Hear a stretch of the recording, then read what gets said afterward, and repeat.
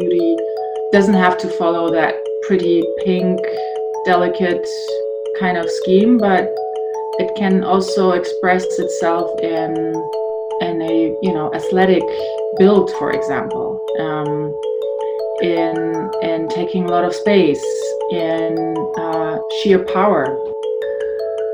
Hey dancers, welcome to the show. I'm Julie and I'm your host today on this episode of Broche Banter. I both own and teach at Broche Ballet, a virtual ballet school just for adults. Join us as we explore all things adult ballet. Today on the show, I chat with Patricia, the creator of Late to the Party Ballet blog and Instagram account. She started ballet 6 years ago after doing ice hockey, hip hop, a little pole dancing, and then ballet. Her incredible breadth of life experience gives her a very unique perspective on ballet, and our conversation winds to so many fascinating places, from the concept of turnout and how it relates to her son's cerebral palsy, to anxiety and cross-training. For more from Patricia, be sure to follow her on Instagram at Late to the Party Ballet, or check out her blog, latetothepartyballet.com. Enjoy! Before we get to the show, let's take our Broche Bite. On this segment, we'll talk about bite-sized ballet tidbits to give you something to chew on while you listen. Today, we have a extremely relevant Japanese proverb. Do you want to know the difference between a master and a beginner? The master has failed more times than the beginner has ever tried. So the next time you get frustrated by falling out of a balance or a pirouette, just think that you're one failure closer to mastery. Now, onto the show. Welcome to the show, Patricia. I'm so excited to get to meet you today. Thank you so much. Yeah, it's been a long time coming. It has been a long time coming. We've been chatting on Instagram on comments, not even on direct messages, really, just on comments for, I don't know, years, it seems like. No, and I'm so enjoying your account. So, I don't really have time to go through everything and, comment. So it's so nice to actually get a chance to chat. I really appreciate being here with you. Very much looking forward.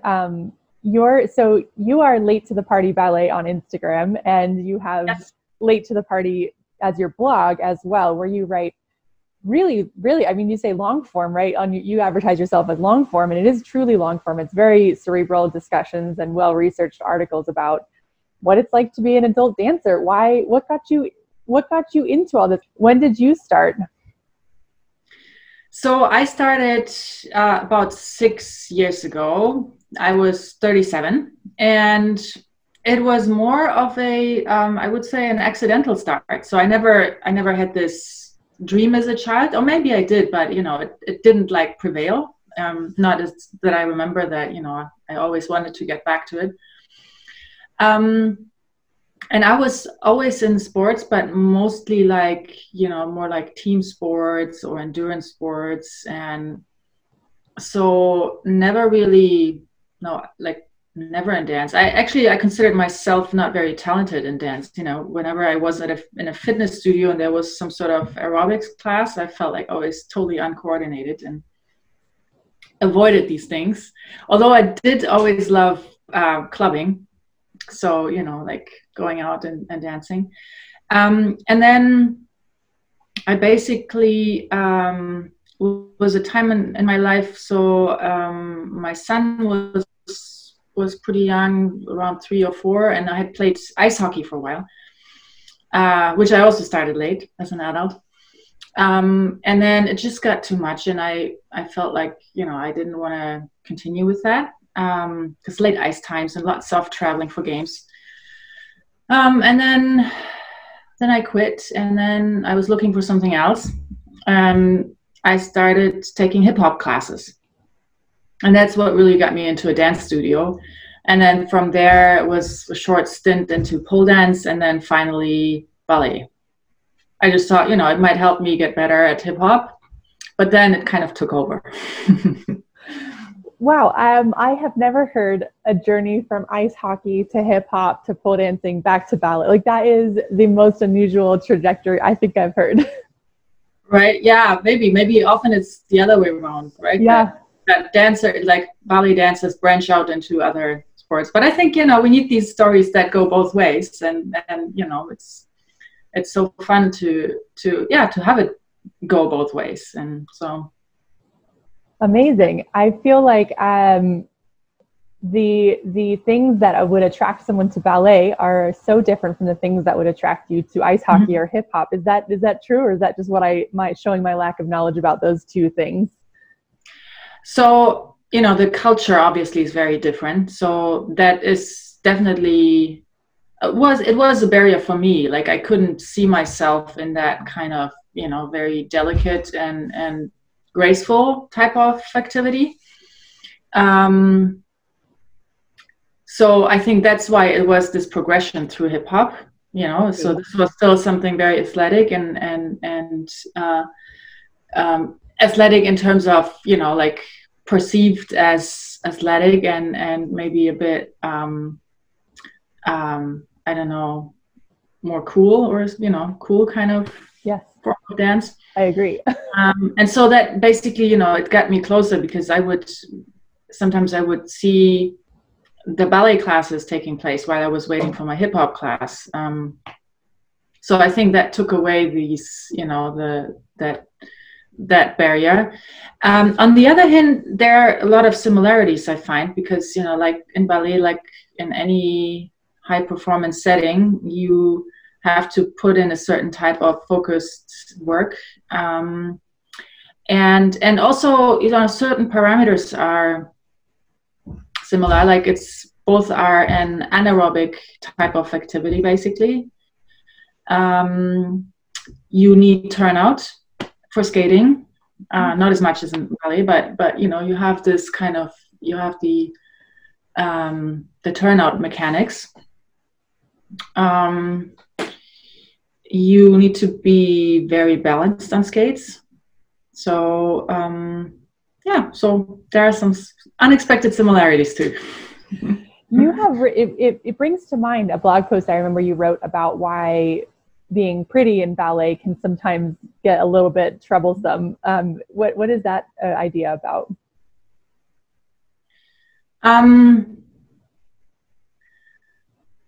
So I wrote this article because I felt that, it's easy to portray ballet as something very narrow or narrowly aesthetic, like that there's this pretty aesthetics.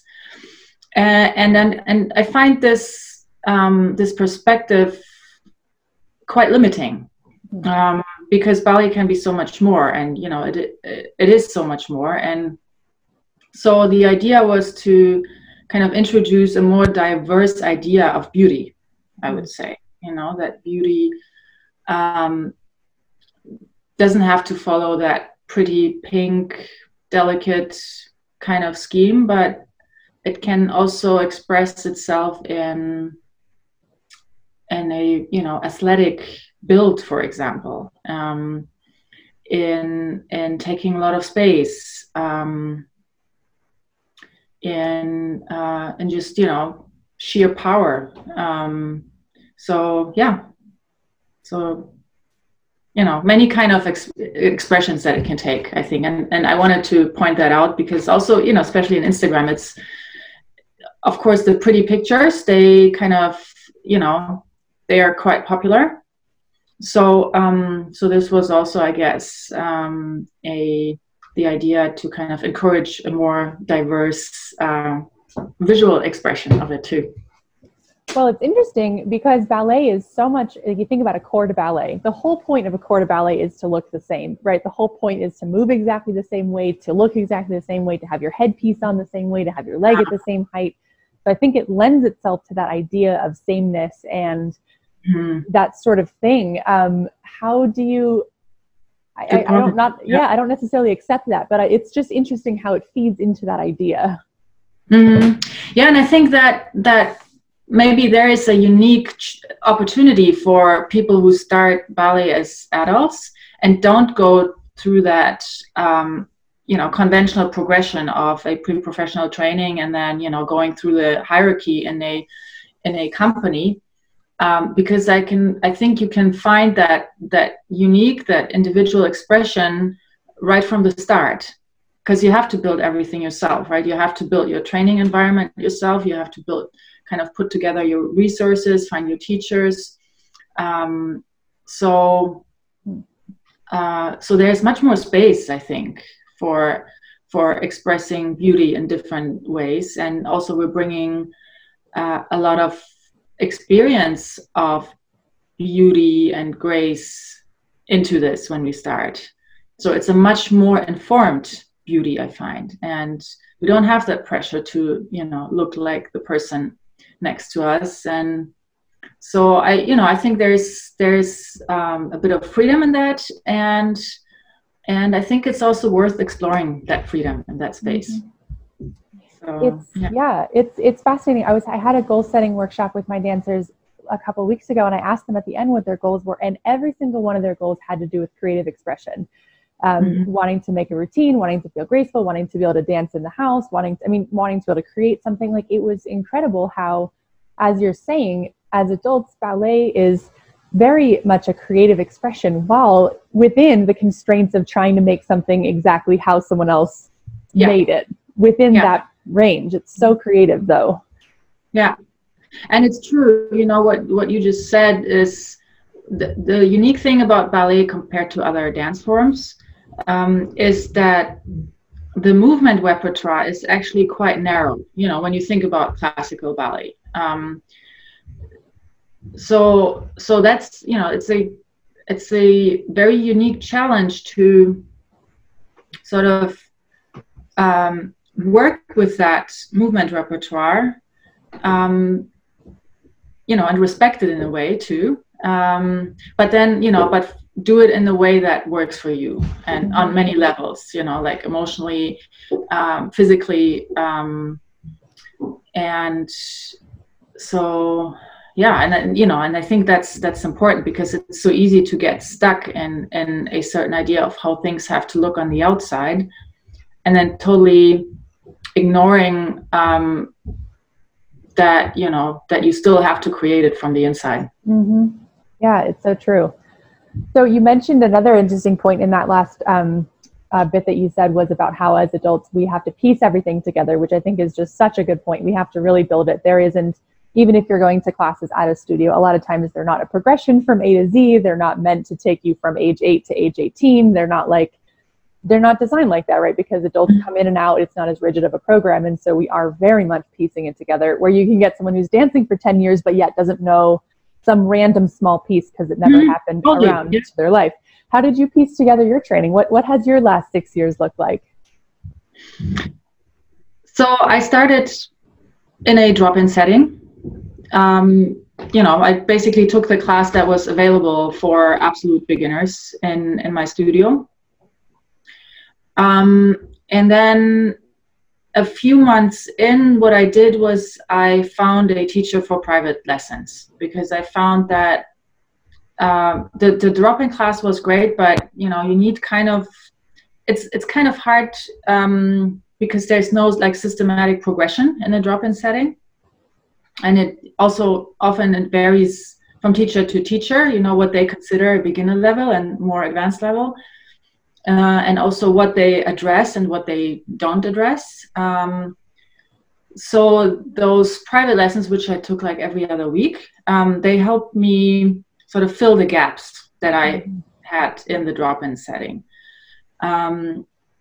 And so basically that was my main approach, I would say, for the last years, was to find studios that felt good, that felt like a ballet home to me, and then work with a teacher in a private setting, and roughly a couple of times per month, because to me it's not necessarily how often you do it, but even one private class can just kind of jumpstart so much. So yeah, and then of course work at home also, so kind of an idea how to build the athleticism for ballet, and in these times it's more than just strength and conditioning basically, but it's actually also technical work for me right now at the bar. Yeah. Well, yeah, right. We can't really go anywhere at the moment in time. Yeah. Or not as much, like I don't know what the situation is. You're in Denver, right? Yeah, I just moved about an hour north of Denver recently. But Okay. yeah, I'm in that area. So it's Okay. Are the studios open there they're now? open here. Yeah, Okay. especially in Yeah. more northern Colorado where it's not as big of a city, so it's a little Yeah. smaller here.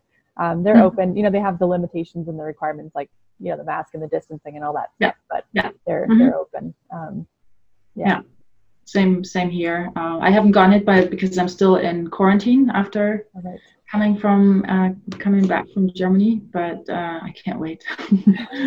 Is that where you're from? Yes, so that's where I grew up. I was born in Poland originally, but we moved to Germany when I was about 6 years old.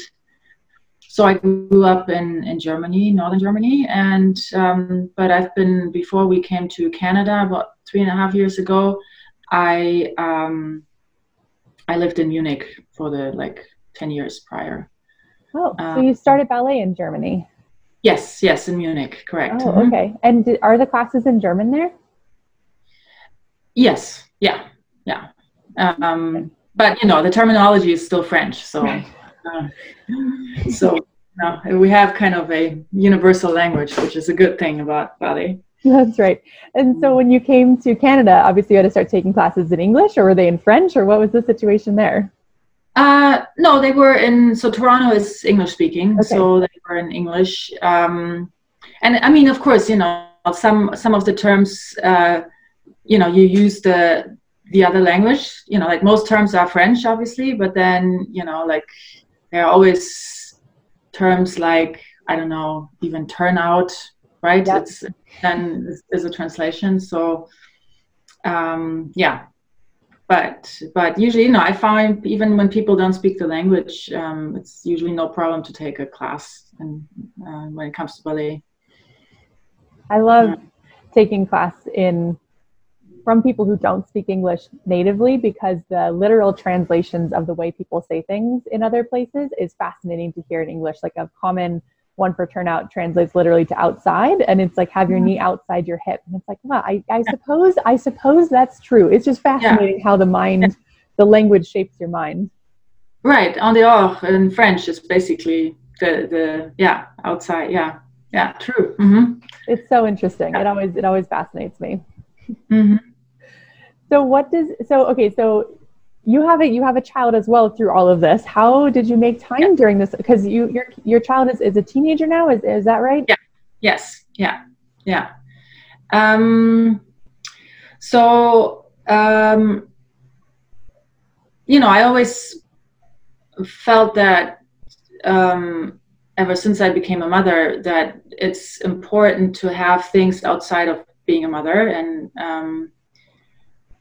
so it's to me it's one of my priorities to make time for things that uh, nourish me, and that give me a chance to express other strengths and ideas and talents outside of motherhood. So I've always been quite good about making time for ballet and for other activities too. And when he was younger and I wanted to class and he was with me, I would just take him along and he would just sit and wait. Um, and yeah, now he's old enough, he just stays at home and enjoys it. Yeah, right. He's gonna turn 14 next week. Yeah, so and on the other hand, so my son has a disability, cerebral palsy, and I more and more I find that my study of ballet and the movement patterns for ballet and motor learning, that it very much feeds into the way my son works and does his exercises and the way I can support him. So it goes both ways, that like in the end it's all about motor skill learning and how to change the brain. And so for him he's yeah, he wants to improve his walking skills, and for me it's about improving my ballet skills, and there's not really that much of a difference, I find, more and more. Wow, that's fascinating. So the training mechanism is really quite similar. Yeah, in terms of, like principle, I like to think in principles. So the way, you would trigger changes in the brain, the way you kind of try to get a movement pattern into the nervous system, these are quite universal principles. And it doesn't really matter what it is that you're, what specifically or what specific movement it is, but more how to make the body adapt and the nervous system adapt. Yeah. So are some other examples of what you're talking about, like riding a bike and learning to swim? Is that other things like what you're talking about, how to learn different movement patterns? Yes, exactly. So when I talk movement pattern, it's like, how does the nervous system, the brain activate the muscles in the correct sequence and in the correct time, with the correct timing and intensity and so on. And that never ends, sort of, because you can always refine it, right? So you can always make it more precise. And so there's never an end to motor skill learning, because you can always improve quality. So that would apply to all kind of activities, whether that's dance or swimming or learning to ride a bike. Yeah. It's actually really interesting. I just finished reading a book called Learning How to Drive Without Fear. I have lived only in cities for the last 13 years and have not driven a car since I was a teenager. And I'm relearning how to drive and just sort of getting the hang of all of it. And the author was talking about motor skills that you need for driving, but he was not being specific about what that meant. And I'm thinking, I'm not sure what motor skills you're talking about, but he must mean the ability to know how to steer and how much to stop and how much to turn in order to put the car. It must be you talking about firing the right things in the right order with the right intensity. Do you think that's what he meant? Yeah, and I love that example, actually, because often when we think about driving a car, we don't think so much of movement, right? Because we're basically sitting. Right. And the car does so much for us. But actually, driving a car is also a high level movement skill, because, well, first of all, you have the actual movements, right? Like how what you do with your hands and your feet. Right.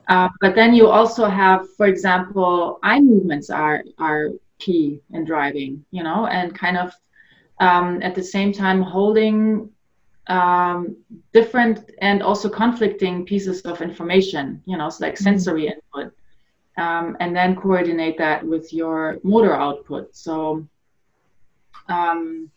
it's actually, like, and then everything happens at a very high velocity that, we're not usually used to when we just walk through streets. So I love that example. How's the book? It sounds interesting. Oh, it was a great book. I really enjoyed it. It's meant for senior citizens, but I feel like the principles apply to everybody. I think it's great. Yeah. He talks a lot about, just how to overcome fear and how to, like you're saying with, and I think we get this a lot as dancers, when we get afraid, our body no longer responds, our mind no longer responds properly to our surroundings. And when we have anxiety, if we're going to mess up the combination, if we're going to hit a parked car, if we're going to, we picture a car accident, whatever happens in your mind and you get anxious, it stops your motor function, it stops your coordination from behaving properly. And so he talks a lot about overcoming fear in driving. I mean, it was just totally relevant to ballet. Like every dancer should read this book as well. It was so relevant. Yeah, you should link to it. What can you give an example? What kind of ideas he kind of gave in terms of overcoming that fear? Or just curious. It's a fascinating read, and he talks a lot about what made it spark was that you talked a lot about focus and like knowing what to look at when you have all these sensory outputs coming in at you. He talks a lot about learning what you should focus on in a given moment in time, and that is a really critical part. So in terms of the eye movement, he talks a lot about what specifically to focus on and then how often to look in different places, and that focus is really the key to stopping your anxiety, because you're focused on a point and an action, and you're visualizing going down the center lane, you're visualizing your body moving over a part in space, because he talks a lot about drive your body, not the car. So he talks about like how you would picture your body going through the center of the lane and not the car going through the center of the lane. So you're getting like body awareness and just almost like focusing on the moment or focusing on the physical sensations of it all, which always helps with anxiety, is focusing on the physical Totally. I love that. Yeah. Yeah, super. I mean, it says he's taught over 5,000 people how to drive, senior citizens how to drive. So you can imagine he's probably seen it all. Fascinating. Yeah, and I like the focus on the body versus the car, because it's so easy to space out physically when you're driving, you know, like when kind of feeling like that everything is kind of happening and done for you. So I love the idea of actually feeling the body move through space. Yeah, it's so new. And I think it's very true when you're thinking about dancing, that you need to feel feel your body. Like, it's so odd that you become disconnected from your body as a dancer when it's all it is your body, but yet you do somehow become very disconnected from your own body when you're critiquing it so much and thinking about so much technique. It's really easy to get out into space. Totally same thing. I've never thought about it, so it's great that you brought this up, this analogy.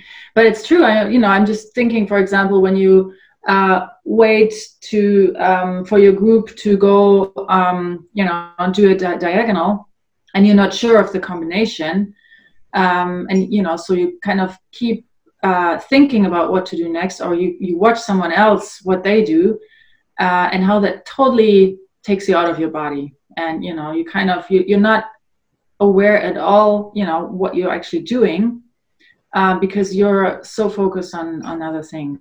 And yeah, it's a very odd sensation. I talk a lot about the pirouette panic, where when you go for a turn, somehow you black out and like can't feel your body. And if you ask a dancer which way they fell, they have no clue. If you ask if their leg was turned out, they don't know. They couldn't feel it. There's a lack of connection in the mind and the body. And I think, well, his theory is that it comes from the anxiety of a situation, which is, when you're on a diagonal and you're like, oh, this is so scary. They're going to watch me do it. And you have the anxiety, and it detaches you from your body. The anxiety detaches you from your body. Yes. Fascinating. What do you how do you work with your students around the pirouette panic? I have really, my main goal with them is to get them to feel comfortable with the act of turning, so that they're not surprised when they feel a sensation of turning or being dizzy or being disoriented. So I'll have them just stand flat, parallel, and just like spin around with their arms, just like spin around and maybe pick up a leg and get a little dizzy, and then know that it's okay, and that dizzy feeling is pretty normal, and that like it's been a long time since you were dizzy, right? Like as a kid, you enjoy getting dizzy, but once you get older, being dizzy feels like a problem in your body. It feels like problematic. So I try to help them with that. I did read a fascinating book on panic attacks a while back, and it was fascinating about how to help people who have panic attacks.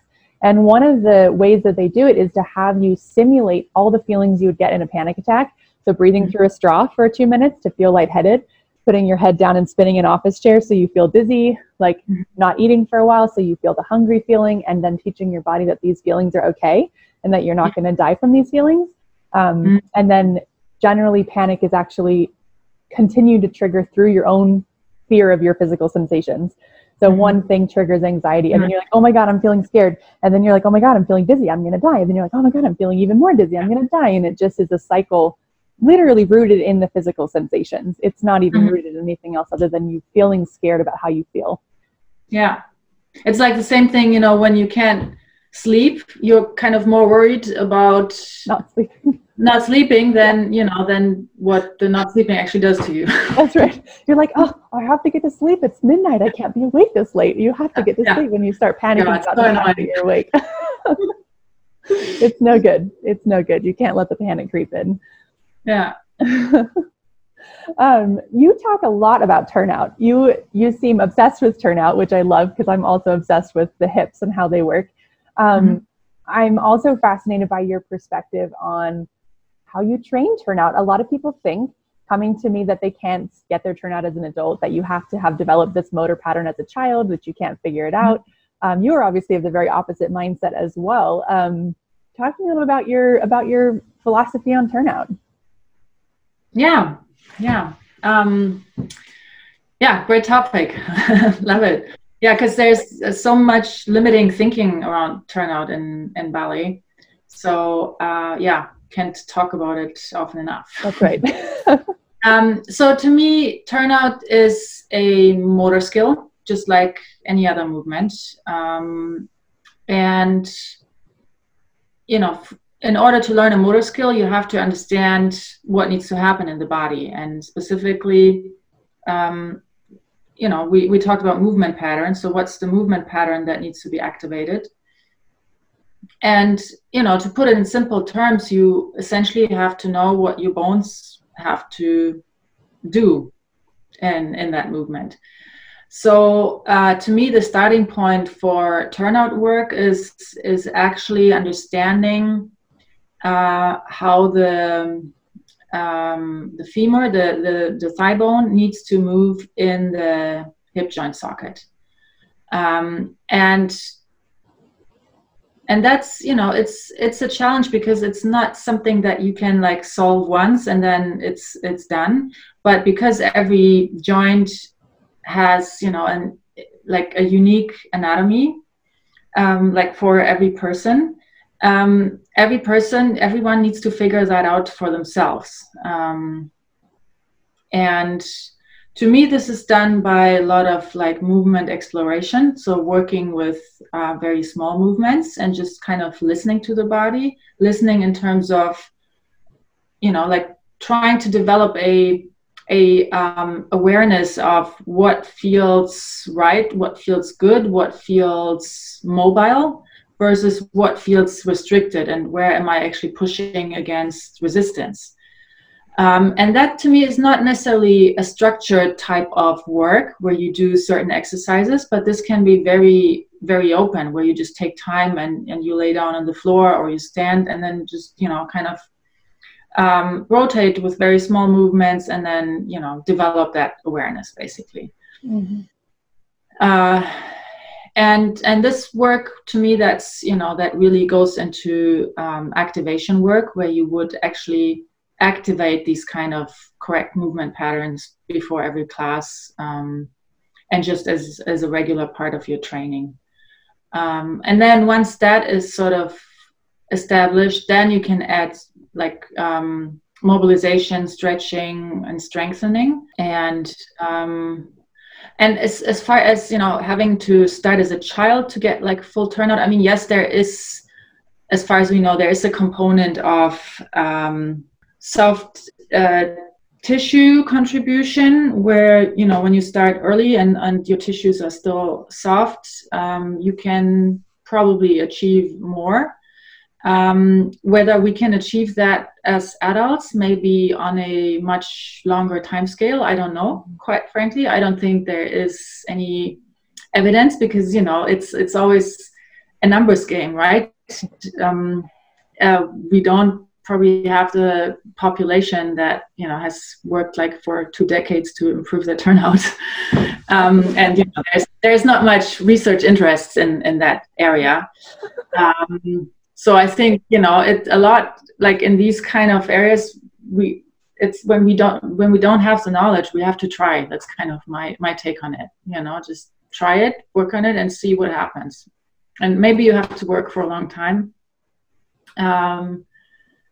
So I think it's very funny that you introduced the idea of the time horizon. I don't know if funny is the word, but funny in a funny way. I think it's very important when you're thinking about goals to think about the timeline, right? It's the idea that we overestimate how much we can do in a day and underestimate how much we can do in a year, right? It's like in one day you can do literally nothing, right? One day, one practice session, you're achieving next to nothing, but you do 100 practice sessions and that's a big deal.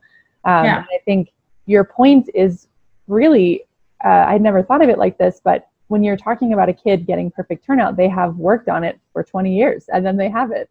And I mean, they had an advantage of maybe, working on it and getting it faster because of their, their tissue situation.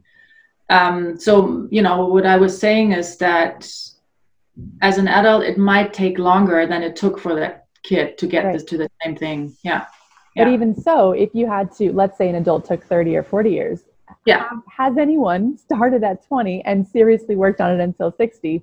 Maybe, but not many, right? Not many, probably not.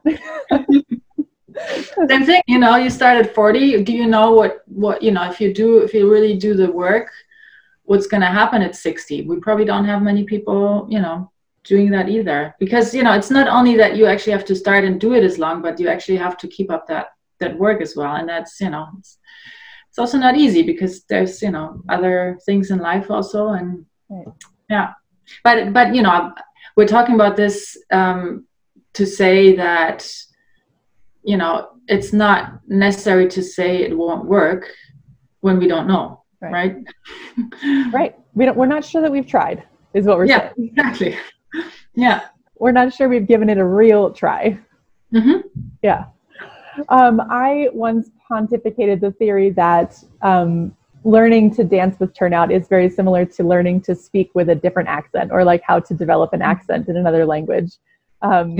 Because it permeates everything in the language. You have to develop a different way to use your tongue. You have to change your thought patterns. You have to do all of that. Do you find that similar, or do you think that's an off the mark assessment? No, I think that's a great analogy. Yeah, totally. Because it, as you say, it kind of changes your baseline for everything else on top. That's a nice word, baseline. Yeah. Because everything has to be done in that way, right? I think that the word baseline is super interesting when it comes to ballet, because it's not like you turned out once and you were done. It's just a constant. It's a constant. Exactly. It's like a state of being. It's not an end result necessarily. Yeah. So you have to carry it through to whatever you're doing. When you're playing, or you're standing on one leg, or you're jumping, you still have to carry that baseline through, just like the accent. So, that analogy actually works pretty well. I'm new to the idea of it being a baseline is super interesting, because I think when you're talking about it being a motor pattern, I think that makes a lot of sense to me too. It's hard to explain what turnout is, and there's the common question: why can't I hold my turnout? Why do I lose my turnout in the center? Why can't I keep it? And the answer is because it's hard, right? You're changing the way you do things, and the problem is we're going against your natural tendencies, right? Your natural tendency as a human is to have your legs forward, and we are trying to do everything by changing the fundamental way that you stand. Yeah. Well, you're changing a habit. Like, to me, it's the same thing. Like, much more simple example than turnout would be normal standing. Like our just normal standing, non-turnout. We always think of standing as something fixed, like you kind of have a certain posture, and we tend to think of it as static, but standing is just as much a motor skill. It's a movement pattern, like the way you stand, because it's the way your brain activates your muscles, just like in any other movement. And so, of course, it's possible to change the way you stand. But, as the same thing, it's the same kind of work, it's the same kind of work as developing a turnout. You're creating a new baseline, and you have to carry it through whatever you're doing with it. Mm-hmm. So, it's not unique to turnout or to ballet, but often we're not aware of the things that we do anyway every day that are kind of this kind of baseline that we totally can change. I think it's interesting that you bring the point awareness into it as well, which is when you're thinking about posture, it's actually very challenging to change your posture because you lose it every second, right? When you have a new dancer coming in, or when I work with a new dancer, every 2 seconds I'm reminding them, tuck your pelvis, lift your stomach, tuck your pelvis, lift. And they're like, why? You just told me that. I'm like, yeah, I know, but you already lost it. It's because gravity is constant. Your old habits are constant. And eventually you can feel when you lost it and update it. But in the beginning, you can't even tell that you need to re-engage your muscles. It's so fascinating to me. I always laugh when I start my bar, and I kind of like before the first plie, and I kind of find my body and my placement, and I start the first plie, and it's everything's gone. Like like the pelvis that I placed so nicely. Like that's why I like to work with the mirror, because it, you know, when I do class, either no matter if in the studio or at home, because then, you know, like you see how insanely fast you lose these things, and it's kind of maddening sometimes. yeah, it is. I'm like, just stop moving, just stay where I put you. Yeah, exactly. But I think a little bit of it comes back to the driver teacher. His name's Norman. I can't remember his last name. What he said about focus, right? So much of a teacher's job, or when you're learning, is knowing what to focus on. So in Rondejam, you think that the Rondejamming leg is the thing you should be thinking about, but that's just a distraction there to distract you, and you need to be thinking about your standing leg. And so then training yourself to focus on an area will help you feel when it has gone out and when you need to re-engage, and then that eventually helps train your mind to activate without you having to monitor it. But it's still almost an immediate losing of the muscle engagement when you stop looking. Yeah, that's a great point, actually. And that's I noticed that too, that, you know, the mind likes to go, and the awareness likes to go where it kind of, you know, where most things happen, or where there's a lot of movement. And that's actually, you know, to take the awareness to the key spots, that's actually a skill.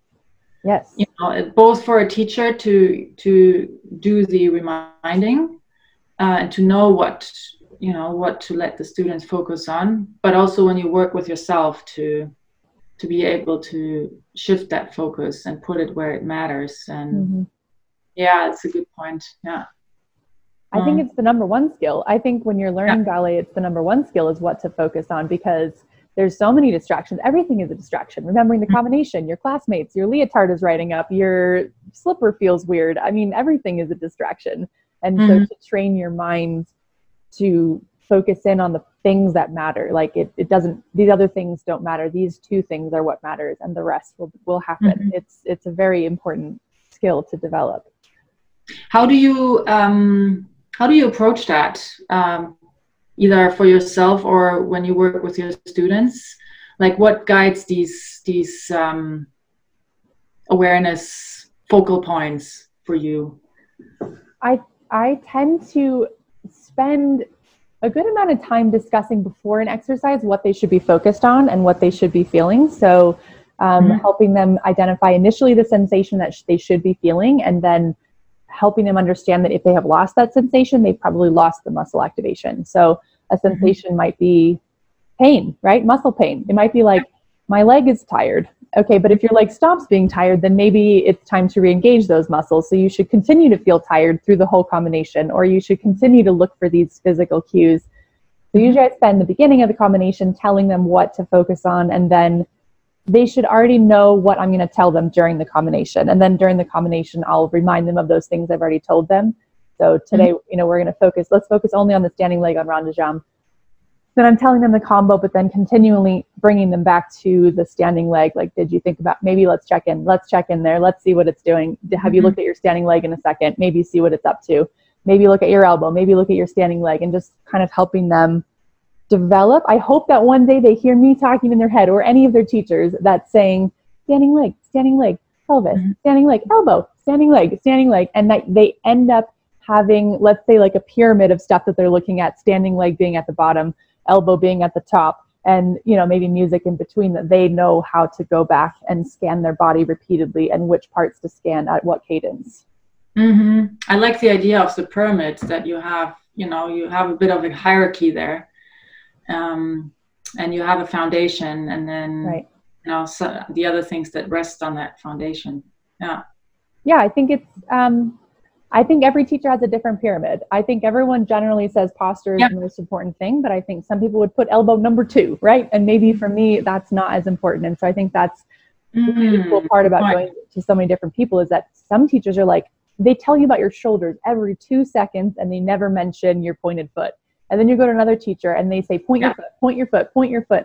And they're not talking about your shoulders. And so I think that that is a huge benefit of different teachers because you can hear what they think is important for you to focus on. It's all important, but you can understand their shape and how they got to what they find important. Yeah. Yeah, that's such a great point. Also, what you just said about benefits of working with different teachers. I've always felt that, and I also think, because you asked about how do you piece together your ballet training. I think one important element is to, if you can, if you live in an area where you have different options, is to also switch studios. Either, like that you kind of jump between studios or that you switch after a few years. Yep. Even, if that takes you out of your comfort level and you kind of leave your beloved home. But I think that input from a different perspective is so important for learning and for not getting stuck on a plateau. And I think honestly, different perspectives entirely is super useful too. Like when you think about the way you piece together your life, right, out of ballet, when you're thinking about bringing in, the ice hockey and the hip hop dancing and the pole dancing, and even seeing your son with cerebral palsy, and combining all of this information about how to move one's body is all helps shape the dancer you become, because you have all these different things that about the muscles, about the brain, about how to use it, how to put power behind your body, all these different things. And I think that is also super important. Yeah, and I know I've seen that you also kind of engage in very different activities, right? And you have also your strength training regimen and your biking or your Peloton, I think I saw. Yeah, yes. So it seems like you're feeding your dance, your own learning, but also teaching from different sources as well. Yeah, I think. What's your experience with that? Like. Yeah, I think that, so I pieced my training together as well. I did very similar to you, where I was in a drop-in setting and then also sought a private coach as well to piece things together. I hope one day that piecing doesn't have to be so expensive for everyone. I hope one day it's a little bit easier for adults to find that. And I hope that I can be a part of that movement to make it easier for adults to quote unquote piece it together and get that. Because like you, I took it every so often. It's obviously adds up and it's hard to find. I mean, it's hard to, you can't replace your regular training with that. You have to do both. But that's where I got a lot of it from. I also did some summer intensives when I was 21, the ones that would take people who were over 18. And that was like an incredible experience. And then I've just been, everywhere I've traveled, I've taken drop-in classes and just try to take as many as possible. Even doing summer intensives, I was on an audition circuit, you could call it. All of them come to New York City where I lived to take auditions. And so I think I auditioned with maybe 30 of these people. So then I got 30 different, you could say, classes from all these dancers and learned a ton from just that process. So I think I've always had that instilled in me just from having to piece together so much, where I've found incredible value and didn't feel so dogmatic like I think a lot of dancers can feel, where if two teachers said the exact opposite thing, I tried to look for what they were saying. As you said, to use your word, you said principles. You like to think about the principle of the matter. And one says lift your standing hip and one says lift your working hip. And you're like, but you can't both be right. But it's possible for them both to be right. You just have to think deeper about what they're truly trying to get your hips to do and how their mind works to get your hips to do this, which I always found to be a fascinating part of it. And then as of late, I've been adding in other things. I added in the biking with Peloton because I wanted to understand motivation a little bit better, and what gets people to do stuff they don't want to do, because I hate cardio. And I heard that Peloton was good at motivating people, and I was like, all right, come at me. Let's see what you got. Let's see if you can get me to stick to something that I hate. And they did. I love that motivation to do, like knowing why. Yeah, that was the only reason, really, honestly. And then I loved it. I fell in love with it. There's so much about mindset, and there's so much about your training your mind to overcome challenges and overcome hardships, and how to take a very uncomfortable physical sensation and push through it, which I don't think I had that sort of training in my life before. I think I was just shied away from challenges and never felt like I could do it. So they were all about teaching you that your body is extremely powerful. You have no idea what your body is capable of. And you need to train your mind to you know, just be a part of the process and not shut it down. Mm-hmm. Yeah. So that was ultimately why I stuck with it, I think, because I got so much value from the biking. I mean, I still disliked the, the process of biking, but just learned a ton about it. And then lockdown happened and I lost access to the bike in our gym, because that was where I was doing the biking, was in the gym. Oh, I see. Okay. Mm-hmm. Yeah. So then I couldn't do the biking anymore. But COVID was incredibly stressful running in-person studios. It was incredibly, horribly stressful. And I was like, that was the only way. The Peloton instructors, I felt were the only way I was going to be able to do it, because they were so positive and helped me shape my mind and helped me get through challenges and get through hardships. And I didn't think I could do it without that positive mindset training, because I was still new to it. And I didn't think I could do it without the instructors. So that's when I started doing strength training, up just the body weight stuff upstairs, because that was all. I didn't have the bike, and the bikes, it took 3 months to order because everyone else bought one too. Oh my God.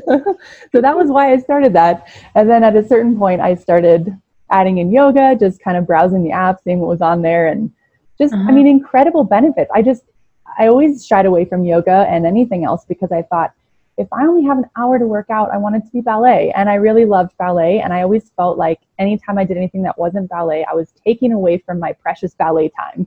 And I was always afraid to take a yoga class at the studio, because there was a ballet class on the schedule and I would rather just do ballet. That's such an interesting point. Yeah. Yeah. I can totally relate to that. Mm-hmm. It feels too hard. It's like, but now I take one ballet class a week online and I get better every single week, because all week I've been stretching and working on my mind and working on my legs and working on my upper body and studying and learning Spanish and, you know, all this stuff that's fueling my mind and my body. And then I come back to ballet, and every time I come back, I'm better at it. Amazingly. Yeah. So I'm still exploring this whole world. It's very, very new to me, like 3 months old. Yeah. No, and it's such an interesting point. And also, you know, I still struggle with that too, because essentially the question is like, you know, how much do you need to do in order to get better?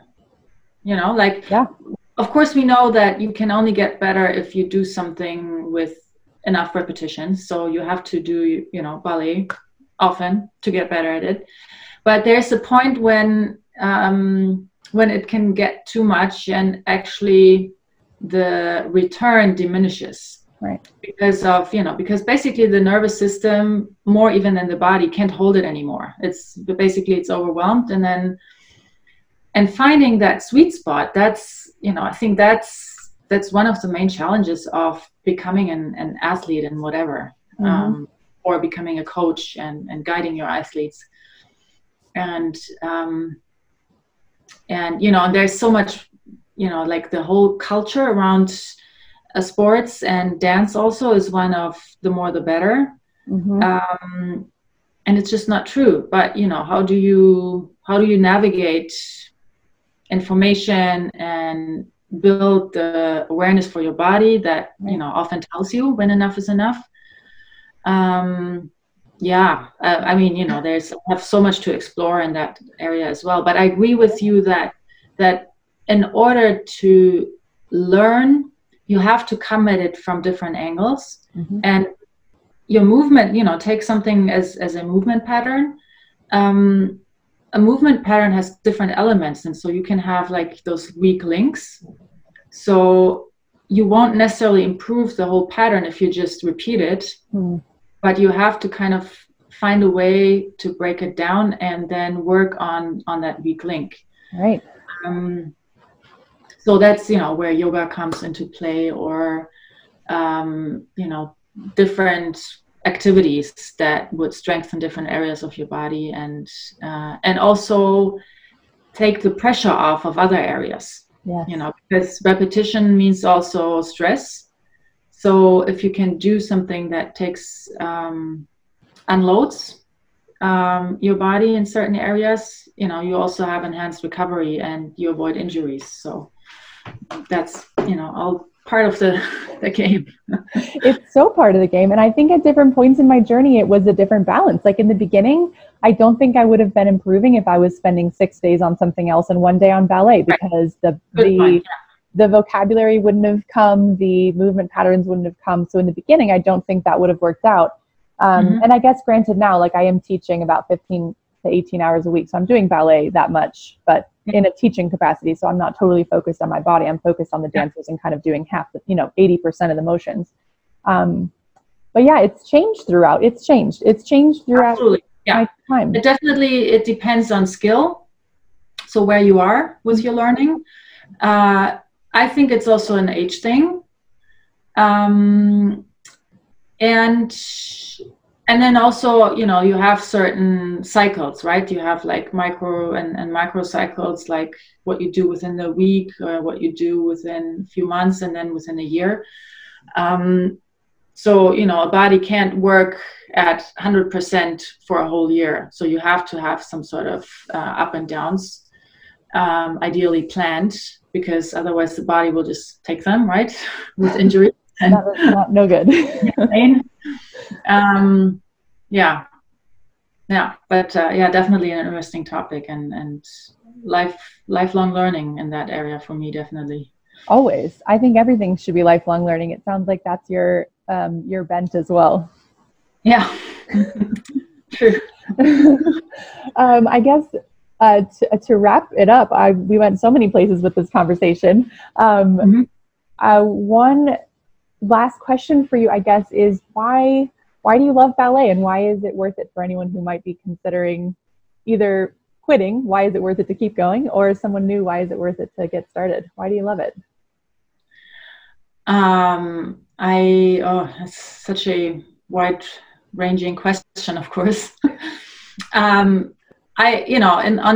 One thing, so there's one level, one layer that I think I can't explain. It's just, it's just something that I feel drawn to, and I'm not trying to explain that attraction. It's just what it is. It's kind of, it just feels good and makes me happy, gives me peace. So all these things. And then more specifically, I think I just enjoy this. And I've always enjoyed this kind of work as an athlete, to get something to a point that makes me satisfied, just to feel improvements, realizing that I can do something that I couldn't do. And I think with ballets specifically, it's interesting because you have very clear benchmarks of, what good means. What good skill means. So it's very rewarding to work towards that, because you can clearly define how much closer you get to it. And then I think, there's also this part where, to me, ballet is really a movement practice more than just an activity or an art.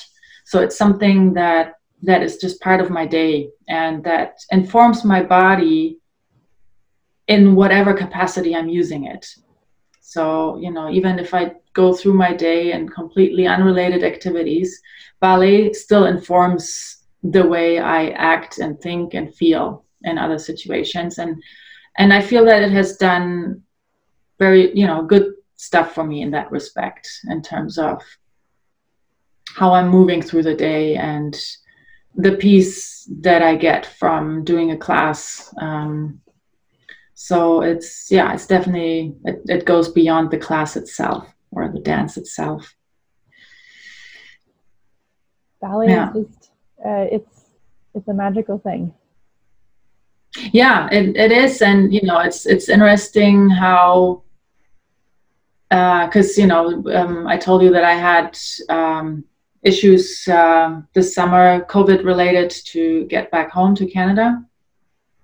So I was in, for quite a bit of time, I was in a very tense place, and it was extremely stressful because I didn't know, when I would be able to go home. And so it's been one of, of the toughest periods of my life. And having something that would take me out of my head and just back into my body every day, it was like so key. It was crucial to kind of survive that. And I've felt that before, that it's, it was like really mental health saving to have something like that. Mm-hmm. Yeah. Yeah, it's so true. We just need a break from our minds sometimes. Yeah. It's sort of relentless up there. Yeah, exactly. And there's, different ways of doing that, and ballet is probably one of the more healthy ones. Yes, that's a very good point. Well, I'm very glad that you made it back home to Canada, and I really, really look forward to continuing to follow your journey online and keeping in touch. I'm thrilled that we were able to chat today. And if anything good came out of COVID, it's this podcast and getting to meet you and so many other fabulous people, because this wouldn't have happened if we're all living our busy life. So if there's anything That's true. Yeah, it's such a good point. And I'm glad you put it out there with, that you're happy to have conversations, and I'm really happy I jumped on it. No, it was totally, it was a pleasure. And I look forward to following along, and following your bright ideas and projects, and keep going and keep doing what you do. So important. You too. You're a strong voice in the ballet world as well. Thank you. Thank you very much. Thanks for listening today, dancers. For more adult ballet, you can follow our studio on Instagram and Facebook at Broche Ballet. You can follow me on Instagram at Julie the Ballerina, or check out our blog and YouTube channels for more content. You can even dance with us in our online studio with daily live Zoom classes, private lessons, and our on-demand video library. Don't forget to have your story featured on our podcast. Email us at hello@brocheballet.com.